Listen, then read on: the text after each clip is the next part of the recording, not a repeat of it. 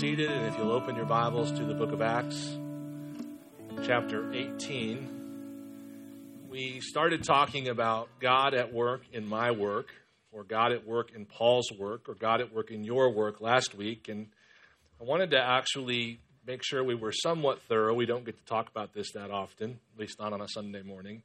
I wanted to make sure that we were somewhat thorough with this topic. And so if you would, and you got your Bibles open to Acts 18, 1 through 4, I want to read this text to you and then another. Acts 18, 1 through 4. After this, Paul left Athens and went to Corinth, and he found a Jew named Aquila, a native of Pontus, recently come from Italy with his wife Priscilla because Claudius had commanded all the Jews to leave Rome. And he went to see them, and because he was of the same trade, he stayed with them and worked, for they were tent makers by trade. And he reasoned in the synagogue every Sabbath and tried to persuade Jews and Greeks. Now, one of the questions that we were kind of playing around with last week was, what was Paul thinking while he was at work in this manual labor vocation, this, I guess you could call a side hustle that he had of tent making? What was Paul thinking while he was engaged in that work? And we actually have a number of texts in the New Testament that tell us what Paul was thinking and how he viewed his own tent-making work. One of the reasons why I wanted to spend a little extra time on this is that this clue placed here in Acts 18, 1 through 4, winds up being a kind of pivotal theme as Paul summarizes the entirety of his ministry in this area. You see in chapter 20, and you can turn there now if you have your Bibles with you, in chapter 20, he has decided to go back to Jerusalem, and he has told the Christians in this land that he is leaving them and he probably will never see their face again. And he gives them a sort of farewell address. And in his farewell address, he summarizes his time among them, and particularly his work among them. And so we actually can know how Paul viewed his own work, which is important for us, because we're looking not for a modern day, a worldly or culturally driven perspective on how to view our work. We're asking, how do men and women of God view their work? And so now we have in Acts chapter 20 a nice summary of how Paul viewed his own work. Acts 20 verses 31 through 35 will be our primary text this morning, and it begins by him addressing the Christians saying, "Therefore be alert, remembering that for 3 years I did not cease night or day to admonish everyone with tears. And now I commend you to God and to the word of his grace, which is able to build you up and to give you the inheritance among all those who are sanctified. I coveted no one's silver or gold or apparel. You yourselves know that these hands ministered to my necessities and to those who were with me." There's that reference to what we saw in Acts 18, is tent making. "You yourselves know that these hands ministered to my necessities and to those who are with me. In all things I have shown you that by working hard in this way, we must help the weak and remember the words of the Lord Jesus, how he himself said, 'It is more blessed to give than to receive.'" So this subsection is as I said, a farewell address and a summary of Paul's work. And he basically shows us, and we can observe this in the text itself, that his work basically took two forms: teaching, handling the word of God, and tent making. And what we can see from this summary and other texts as well is two basic ideas that we're going to discuss today. And the first one is that Paul worked hard and had the right heart in his work. And number two, there is a connection between Paul's work and God's word. So let's just dive into that, these two simple ideas, and see if by God's grace and through his Spirit this morning, you have a clearer sense of what God's doing in your work, whether that's in a career or in a kind of a place-holding job because you're younger and you haven't figured out what your career is, or whether you stay at home and work at home. Whatever you do, maybe God, Lord willing, will help us to see this morning a way to look at this work that we're called to do in a biblical through a biblical lens. So the first idea here is just this idea of hard work. Point one is simply hard work. Paul says that his teaching ministry was characterized by extreme effort. He says at the beginning of that text, "For 3 years I did not cease, night or day, to admonish everyone with tears." So one of the things that typifies Paul's work was that it was hard work. Even his teaching work was hard work. It was hard in terms of the amount of time he spent on it. It says day and night. And it was hard in the kinds of things he had to do. He had to admonish people. And boy, that is an emotional toll. And it was hard work in that he did not become... So one of the temptations that we all have is to engage in flattery or silent flattery, which is not talking with someone about concerns we have, or engage in just open flattery so as to avoid conflict and difficulty, because conflict and difficulty is hard work. So occasionally, this might surprise you, but occasionally, over the past 20 plus years of preaching, I get in the car after a sermon and my wife will say, "Well, you just made a bunch of more work for yourself." So Paul engaged in the hard work of saying hard things, because it's often easier not to do this. But there's a way to say hard things that isn't hard, and that is to say hard things with a hard heart. You know, you can just be a bully. You can just say things that are true without with total indifference as to how people respond to it, as to whether or not you said it well, and so forth. And that would be an easier way as well. Paul says here, "I did not cease every day and night to admonish everyone with tears." Everything about this ministry of teaching that Paul's engaged in qualifies as hard work. By the way, ladies, if you're studying Jonah, so many of you are, boy, compare the attitude and the ethos of Paul here with Jonah. Like, compare those two. Like, it's just an incredible comparison. Okay, so he says elsewhere, and for instance, in verse 20, still in Acts 20:20, "I did not shrink from declaring to you anything that was profitable." Again, this is the hard work. "I did not shrink from declaring to you anything that was profitable and teaching you in public and from house to house." And then in verse 27, he says, "I did not shrink from declaring to you the whole counsel of God." And the word shrink there is just this idea of just getting weary and losing heart and just not trying anymore. It's kind of like burnout almost. In the book of Hebrews, the believers there are challenged not to shrink back and be destroyed, but to believe and be saved. So he summarizes his work in another place to the Corinthians by saying, "I worked harder than any of them. Nevertheless, it was not me, but him who works in me." And to the Colossians, he said, For this I toil, struggling with all his energy, that he powerfully works within me." So Paul's life is typified by hard work and hustle. It would be easy to overly mysticize the impact this man had on the world and forget that really at the center of this, obviously, is a great big God, but also a bunch of grit and hustle and grind. This was a hard-working man.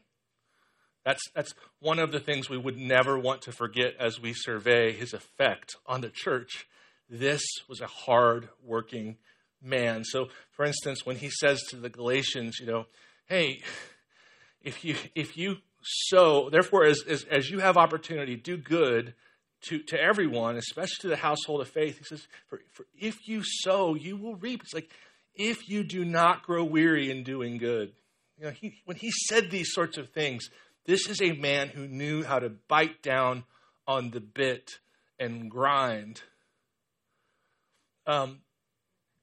He says also, we know that we know that it just makes sense, of course, that Paul's teaching ministry wasn't defined by super hard work and then somehow over in the tent making world, he's just being casual and lame and so forth. We know that just intuitively, But there's a passage that he exhorts the manual workers in Colossians. He says, whatever you do, work heartily as for the Lord and not for men, knowing that from the Lord you will receive the inheritance as your reward. You are serving the Lord Jesus Christ. So if he is calling the manual laborers of the Colossian church to do that, we can be sure that Paul himself, as he's engaged in the activity of sewing tents and cutting leather, that he's also not only a hard worker in his teaching ministry, but he's a hard worker in his tent making as well. But there's another thing to see about this, and that is that it was hard work with the right heart. So there's all sorts of ways your heart can go wrong when you're engaged in hard work. And I suppose one of them, most common, would just be pride, right? It would be very easy to kind of catch a glimpse of yourself and see yourself working hard and become puffed up at what you see. Actually, Dune is kind of a popular book and movie in this church, which I'm very proud of. I'm very glad about that. There's actually a quote in the book of Dune where it says, without a sense of the sardonic, even occasional greatness will kill a man. And what it means is that if you're even kind of great for a second at anything, if you don't have a sense of a sort of self-humility and a sense that you're not really the it thing, even occasional greatness will destroy you. So one of the quick ways that hard work goes wrong is by seeing yourself and saying, well, this is impressive. I'm really working quite hard. So Jesus says, of course, that when you give, and hard work is an act of giving, when you give, don't let your left hand know what your right hand's doing. Try your best to avoid a sense of preoccupation with self or self-admiration as you work. And of course, Paul's theology of work had this built in, and your theology of work has this built in too, where you can avoid it if you just keep good doctrine and you believe it. Because one of the things I said as I read some of those passages from Paul was this idea of, I worked harder than any of them. And then what was the qualifier? Nevertheless, it wasn't I who worked, but Christ who worked in me. Or when he says it was him who wills and works according to his purpose who was working in me. So one of the things Paul was able to do in his hard work was he was able to see that it was Jesus who was doing the hard work. And then he was also able to see that Jesus deserved all of that he could do and way more. So that he was never giving Jesus a favor. He was never doing Jesus a favor. He understood his gospel, and he understood that there was no way he could ever repay God for all that God had given to him in Christ. And so whatever he was doing was always less than what God deserved. So there's a lot of really good attitudinal things to think about once you decide to become a hard worker. You're not out of the woods. You're just in a new set of woods. You have to have a right heart. And the one thing we see in this passage in particular is this one right-hearted thing we see in this passage is found in verse 35. He says in verse 35, in all things, so that just includes the stuff he did with his hands and the stuff he did with his preaching, teaching. In all things, I have shown you that by working hard in this way, we must help the weak. So the heart behind Paul's hard work was a heart of service, not a heart of self-congratulation. The heart behind Paul's work was a heart of service and not a heart of self-congratulations. I was thinking about how in many respects, dadness, being a dad, has provision kind of really rooted right in the core of what it means to be a dad. And I think, that's just pointing to our Father God, who is the great creator and the great provider. I started thinking about ways to be a bad dad. I've dabbled, we all have. But I started thinking about, what is a bad dad? And I started thinking about, sometimes it's interesting to just think about like tropes or kind of big block meme type identities of what a bad something is or a good something is. And I started thinking about the ways to be a bad dad. And of course, the worst dad of the worst dad is the deadbeat dad, right? And what the deadbeat dad is the dad who is neither present nor providing. So that'll tell you what a good dad is, if you think about it, at least in this sort of common sense, general revelation way. If a terrible dad is a dad who is neither present nor providing, then what is a good dad? A good dad, being a good dad means at least these two things, providing and being present.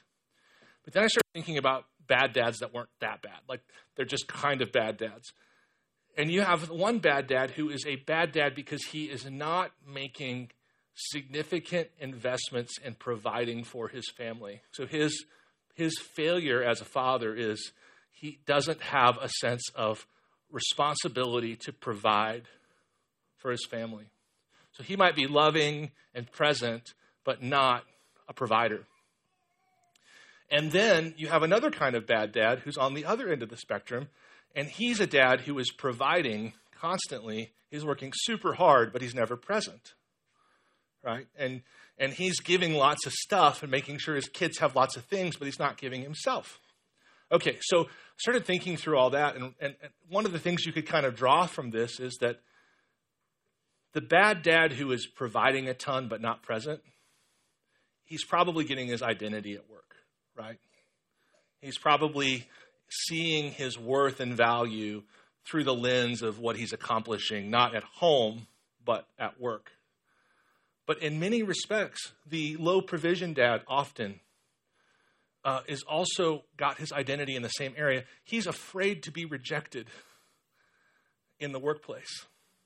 He's afraid to be rejected in the education space. He's afraid of being not measuring up, and so he doesn't try as hard as he might.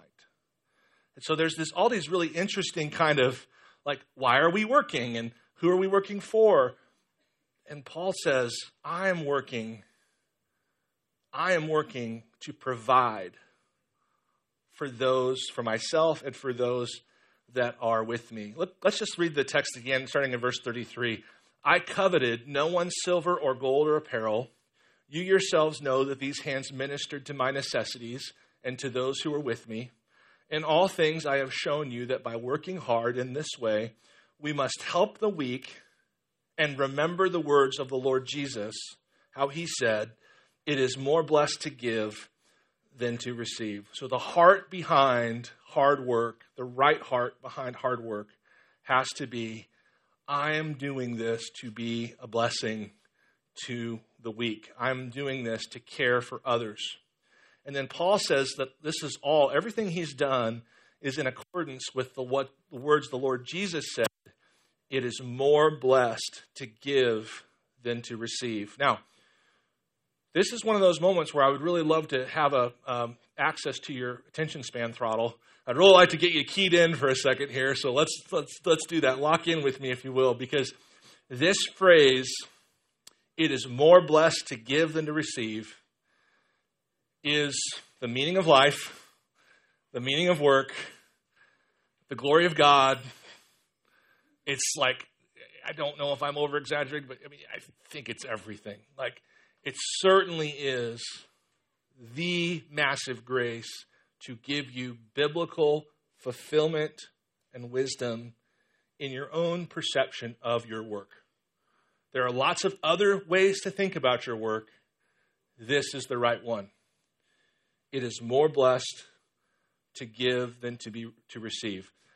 Leaning into this and meditating on this and living this out and just even asking God, give me wisdom to see this truth.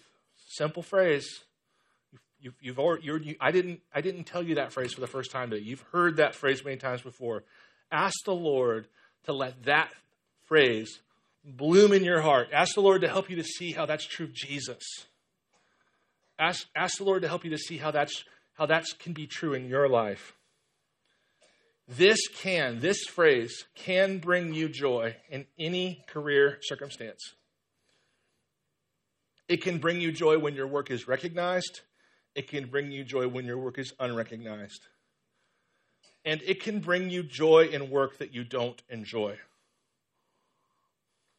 This is key. It is more blessed. Blessed, of course, means being happy.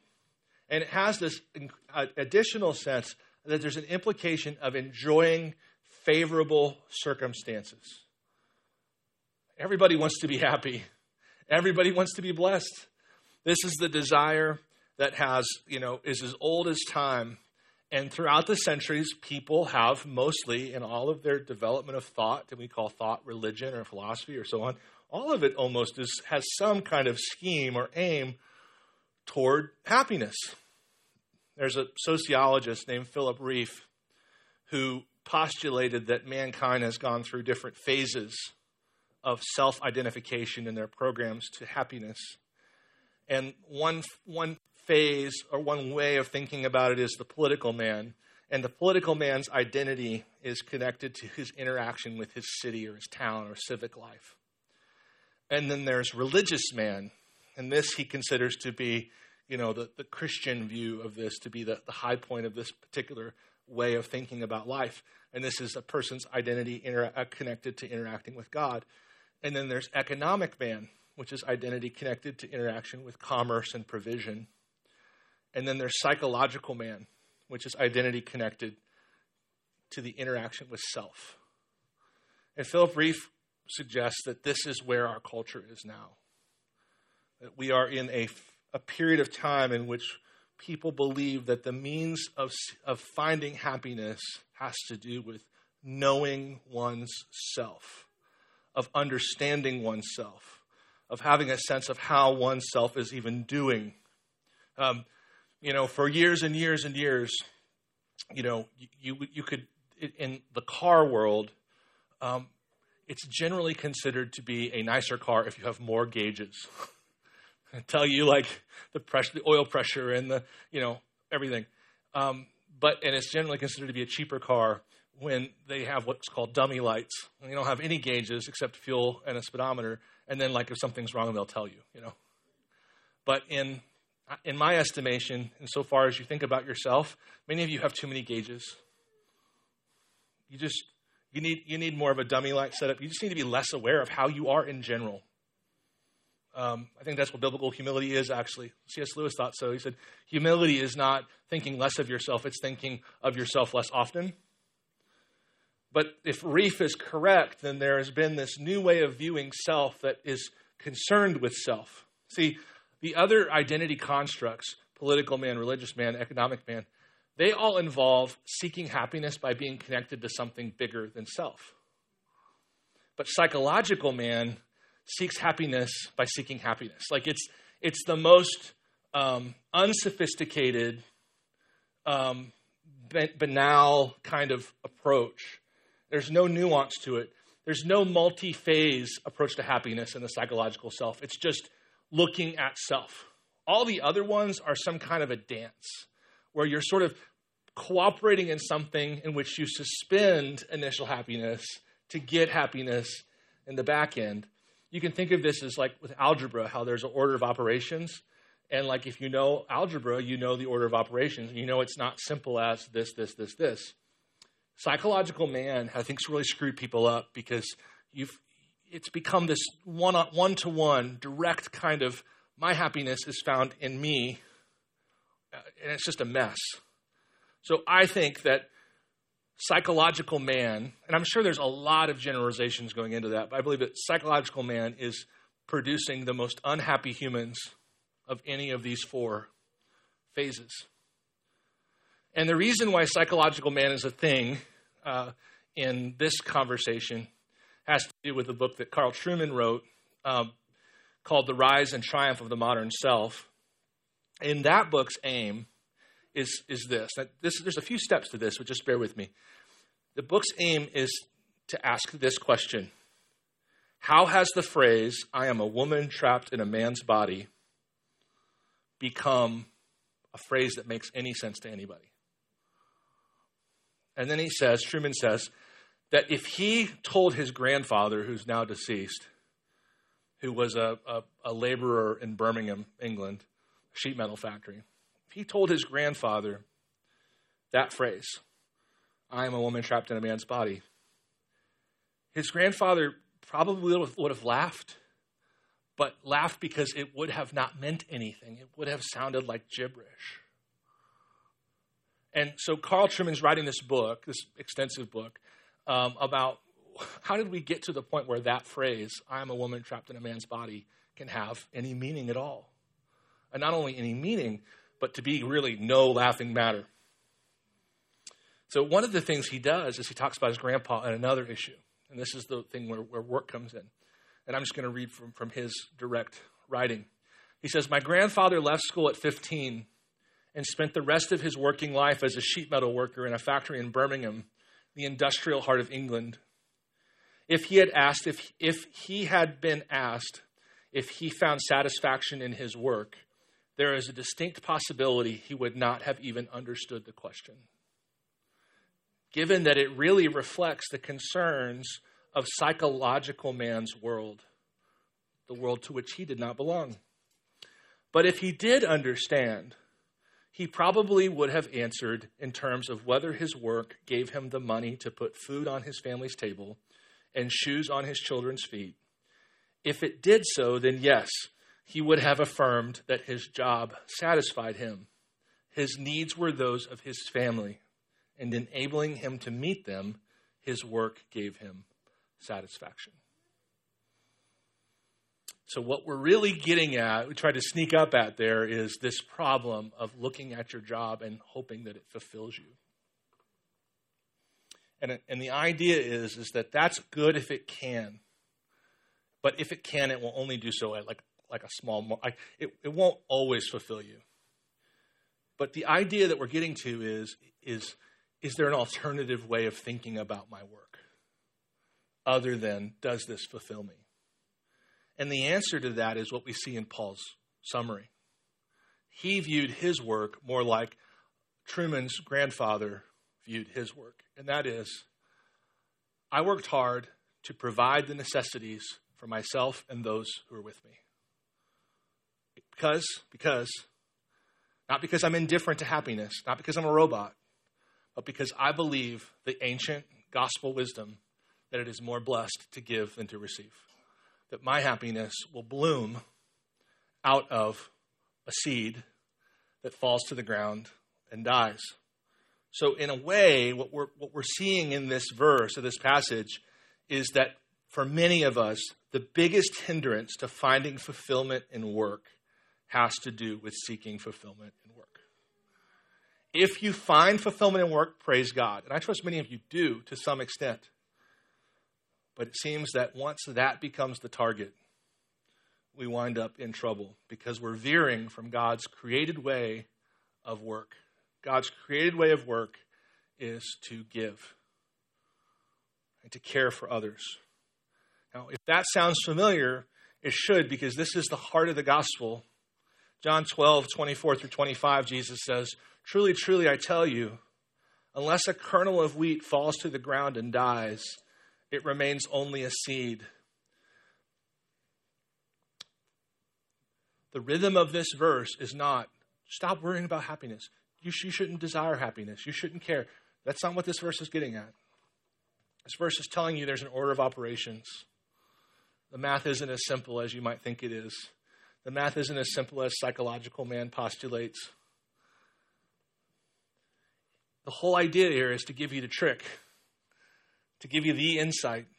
Truly, truly, I tell you, unless a kernel of wheat falls to the ground and dies, it remains only a seed. But if it dies, if you could just let go of obsession with self and obsession with comfort and obsession with this moment, if it'll just die, it will bear much fruit. And then he predicts the outcome of psychological man. Whoever loves his life will lose it. The clearest way to be unhappy is to seek happiness, naked, unsheathed, one-to-one, no give and take, no faith. But whoever hates his life in this world will keep it for eternal life. And that's what Paul's showing us. He's showing us this through his life. Rather than seeking direct fulfillment directly from work, we seek fulfillment by providing for, what he says in verse 34, the necessities of me and those who were with me. So here's the idea, one of the big takeaways of this sermon. We are just built culturally to focus more on fulfillment in general than we should. We are built culturally to focus more on immediate fulfillment than we should. And so while that fulfillment is the aim, or one aim of the gospel, The way to get there is to serve. The way to get happy is to serve. And so focus less when it comes to work on fulfillment and more on family. Or focus less on loving what you do and focus more on loving those you are doing it for. That's the key. Focus less on loving what you do and focus more on loving those who you are doing it for. Give yourself away for the sake of the weak. This is the key to happiness. And some of you are doing that, and you just need to be reminded that you are on the right track. And to not grow weary in doing good. For you will bear a harvest if you do not give up. And some of you need to realize that all of the FOMO and career concerns and questions, it's just all vanity until you decide why you're doing it. And the why is to help the weak.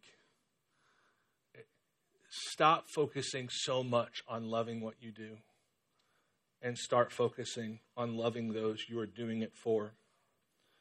So now let's look back at this verse because there are a few qualifiers that I think are important. You yourselves know, I'm in verse 34, that these hands ministered to my necessities and to those who are with me. In all things I have shown you that by working hard in this way, we must help the weak and remember the words of the Lord Jesus, how he himself said, it is more blessed to give than to receive. And I want to lock in on this phrase, to my necessities. I want to lock in on the phrase necessities. I can't get into this too much. I want to be as prompt as possible. But I think some of you need to be reminded that you actually can't outwork greed. The word necessities is a key function in the biblical understanding of work. Toiling for that which is beyond necessities has some value, but there are extreme limitations to it. And most certainly, we cannot attach ourselves to the idea of working so hard as to satisfy either our greed or someone else's, because greed doesn't get satisfied like that. Number 2, idolatrous cravings for comfort and control are more expensive than you'll ever be able to afford. So every time you think you've paid enough to feel in control, you will see something else you need. And you will see you need more money to get that thing. And it's a never-ending treadmill. Number 3, you can't bankroll covetousness, because covetousness is a sin that doesn't stop. So if you don't get the sin of covetousness and comparison and the love of comfort under control, your earnings, whatever they are just never going to be sufficient to satisfy those needs. Likewise, you can't fund fear. You do not make the mistake of thinking there is a number that will make you less afraid. It's a lie, and it's a mirage, and you'll get there, and there'll be another number. Deal with your sin by trusting Christ, not by trying to work like a slave for it, for your sin. Generally speaking, God wants you, first and foremost, to understand that you have to have some sense of what are necessities and what goes beyond necessities. And allowing that line to ever blur is bad for your soul. And it's bad for the kingdom. Of course, this is not a poverty-driven church. We don't have a poverty gospel. We celebrate God's goodness to us. We don't look suspiciously at one another, their expenditures. All of that is death. But I want you to be free. I want you to be wealthy, actually, but I want you to be free. These things are important. You really can't ever allow yourself to go in a period of life where you allow this line of necessities and non-necessities to be blurred. You need that line. God may give you many non-necessities, but you need to have a clear idea of what the necessities are. Not going to go more into that, just don't have time. Secondly, let's focus on this phrase, those who were with me. Who does that include? Because that's the whole idea here, is like it's more blessed to give than to receive. And Paul is saying, I cared for the needs of those who were of myself and those who were with me. Well, important thing to note here is just that the heart attitude behind this question. You can ask this question, Lord, who is with me? Like, who should I be thinking about providing for? And you can ask that with a heart that's like, whoever you tell me, I'm down, right? But there's also a way to ask it like the lawyer in the Gospels asked it when he said, who's my neighbor? Which prompted Jesus to tell the story of the Good Samaritan, which was basically Jesus saying, way more people than you think.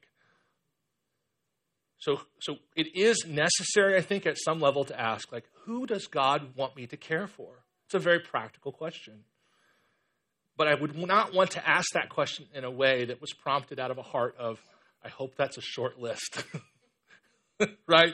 Which would be really easy to do. So I think the idea here is that no one in this list for Paul were actually his formal responsibilities. Paul did not drop into this town to provide for people's physical needs. He just was able to do so he did it, right? So I think that really this is a heart issue more than it is specifics. But let me just give you kind of maybe a bullet point list of people who you might consider to be with you, people that you have responsibility toward. Definitely your family, your parents. The Bible calls you to have care for those in the household of faith. I think that's specifically aimed toward being concerned for their poverty, among other things, but there's lots of other potential options there. Specifically, the legitimate poor in the world. Be happy to have a conversation with you about what that means. And then especially widows and orphans. The bigger point, though, is that those who are with me is an indicator that Paul was just being generous beyond what he was responsible for being generous. So long story short, if you want to be blessed at work, you want to feel happy, have a sense of God's favor on you, then you need to see your work as a means of providing for the weak. And if you can love what you do, then great. But you can, without circumstantial change, love those you're doing it for right now. Okay, not much time. I'm going to cover the last point relatively quickly. The main idea of these texts that we've observed is that Paul's tent-making ministry supported the ministry of the word. That's the main idea. Everything else that we've covered is, I think, good, but that's the main idea. So we would want to understand that the obvious priority of work that exists in the world is work related to the spread of the word.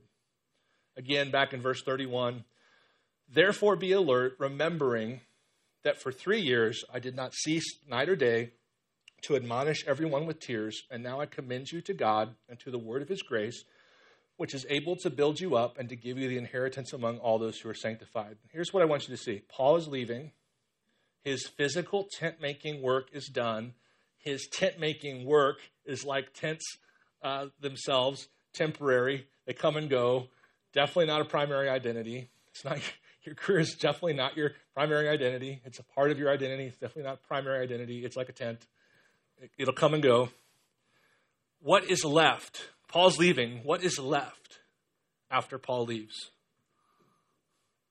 He's going to be absent. So what is left after Paul leaves? Verse 32. And now I commend you to God and to the word of his grace, which is able to build you up and to give you the inheritance among all those who are sanctified. So the first key in seeing work biblically is shift from finding fulfillment in it to, what we've talked about. The second key is to understand that your work, one of the fundamental things going on with your work, is supporting the ministry of the word. Because while you and your career have a relatively short lifespan, the word of God goes on forever. The word of God is what Paul commends these people to after his work amongst them is done, because the word of God is actually able to build them up. The word of God keeps working even after Paul's work is done.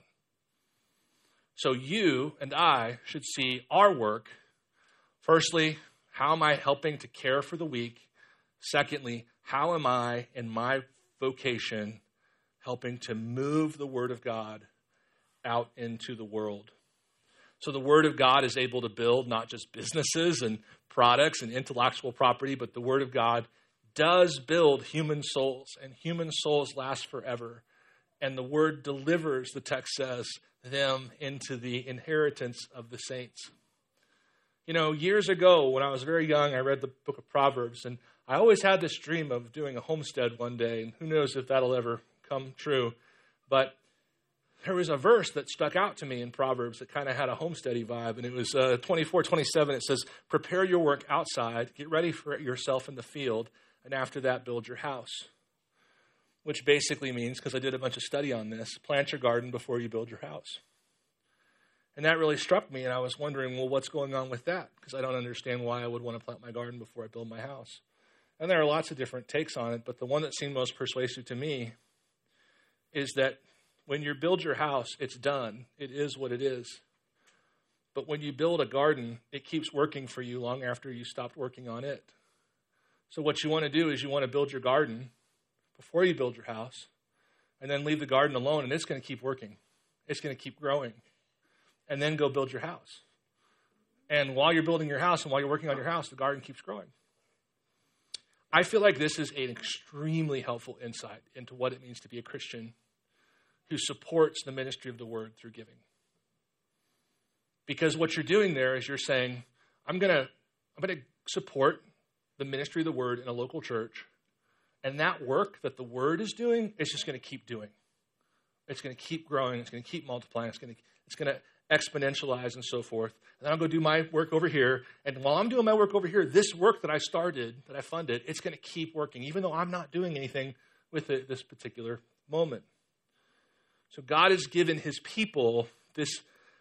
There's this phrase called sublimation, which just means to elevate something from one level to another. God gives his people the gift of sublimation every area of our lives. And in this area, it's like he has given you the privilege of turning your work into things that are eternal. It's like when you fund the Word, he's allowing your sweat to sublimate into eternal glory and joy.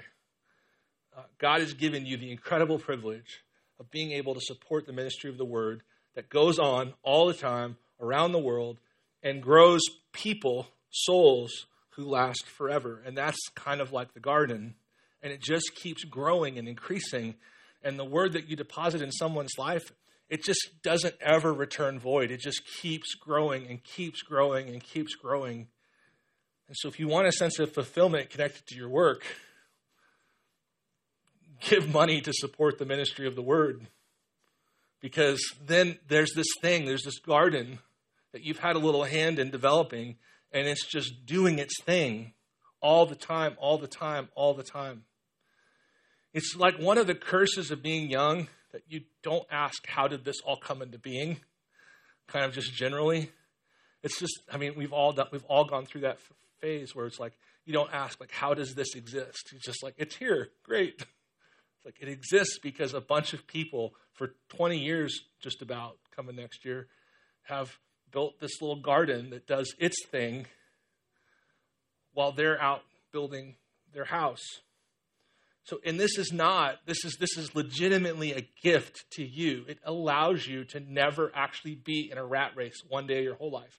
It allows you to never, ever, ever, ever have to feel like your work has no meaning or value. God gives you the gift of eternal meaning, of sublimation. Look that word up later. It's a profound word. He gives you the gift of having eternal meaning in selling fries, if that's what you do. And this all takes place through tithes and offerings, and I think that the idea of when a pastor talks about this, because I don't talk about it very often, is like, whoa, we must really be hurting if we're talking about this. Nope. This is legitimately God's gift to you right now. This is like his favor to you, not the other way around. Don't get it crossed, as they say. As soon as the fall happens, I think it's probably before, but we see it as soon as we see Cain and Abel, we see this thing of mankind giving some of the fruit of their work to God.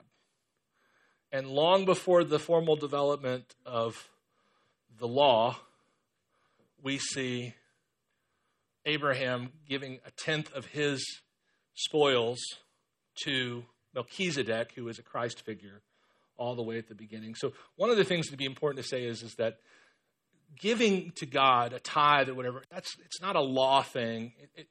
It's a deeper than that thing. This is the deep principles of creation that go beneath even the law. And one of them is just this habit, this thing that God has done in which people give part of their earnings to God. And one of the things we see, even if it were a law thing, just incidentally, is that whatever was true of the law is like tripled in the new covenant. So if adultery was one thing under the law, when Jesus talks about it, it's looking at someone with lust in your eyes. If murder was one thing in the law, with Jesus, it's like being angry. The standards go up, not down, under the gospel. We used to sacrifice bulls. Now Romans 12 says we offer our bodies as living sacrifices. So the standards always raise, not decrease. And this really is God's gift to you. It's his way of allowing you to have a piece of an investment that you have no business being in. And that investment is the kingdom of God. The spread of his word, the growth of his saints forever and ever and ever. And so the basic idea that I commend you to, and we'll be happy to have lots of practical conversations with you about, is I think we need to understand that what that means is when God gives increase to me, whether that's through paychecks or stimulus plans or side hustles or increases on stock portfolios or whatever, when God increases something, I have the privilege of giving a piece of that increase back to him, and I get to then say a thing I don't deserve to be able to say. I am funding and taking part in the spread of God's kingdom into all the world through the ministry of his word. This is God's way of crowning your work with eternal meaning.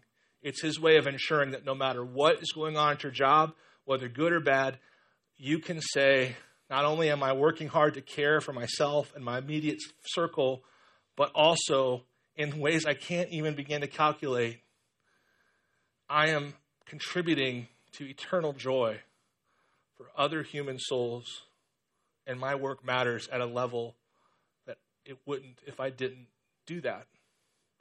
So that's the two lessons of the text. One, focus more on loving those you're doing it for than loving what you do. Number two, one of the best way you can love someone is to give them the word, is to help them have access to the word.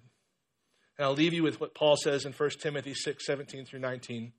As for the rich in this present age, charge them not to be haughty, nor to set their hopes on the uncertainty of riches, but on God, who richly provides us with everything to enjoy. They are to do good, to be rich in good works, to be generous and ready to share, thus storing up treasure for themselves as a good foundation for the future, so that they may take hold of that which is truly life. So, introducing communion, I was thinking about how Jesus saw his work. And there's actually a verse in John 17. John 17, Jesus is praying. It's right before he's betrayed and offered up on the cross. And in John 17, he's praying, and one of the first things he says in verse 4 is that he did everything God wanted him to do, which none of us are going to ever be able to say. But it's pretty incredible that Jesus could. Jesus says, I've glorified you on earth, having accomplished the work that you gave me to do. I did it. Number two, his work, so far as he could see, which he saw perfectly, was related to the people that God had given him. So he saw his fulfillment and work related to how he served those God had given them. Verse 6, I have manifested your name to the people whom you gave me out of the world. Yours they were, and you gave them to me, and they have kept your word. Verse 12, while I was with them, I kept them in your name. Verse 14, I've given them your word. So Jesus is seeing exactly what I put forward as the two things. He's seeing, I served these people, and he's saying, I gave them your word. Right? And then after he's done praying, Judas comes and betrays him. He's carried away. He's arrested. He's tried unjustly. and he's crucified. And all that means is the work, in order for it to really take root, the last piece of that process is sacrifice. The last piece of that is sacrifice, sacrificial giving. And that's what Jesus has done for us. And that's what this table represents. His work completed, his offering his perfect righteousness that he earned, that he deserved. He gave it away to you and I. He gave it away to you and I. So today, when you partake of this table, you are able to say, Jesus, you earned and you gave to me. And truly, truly, you are blessed because you have given and I have received. Come and partake.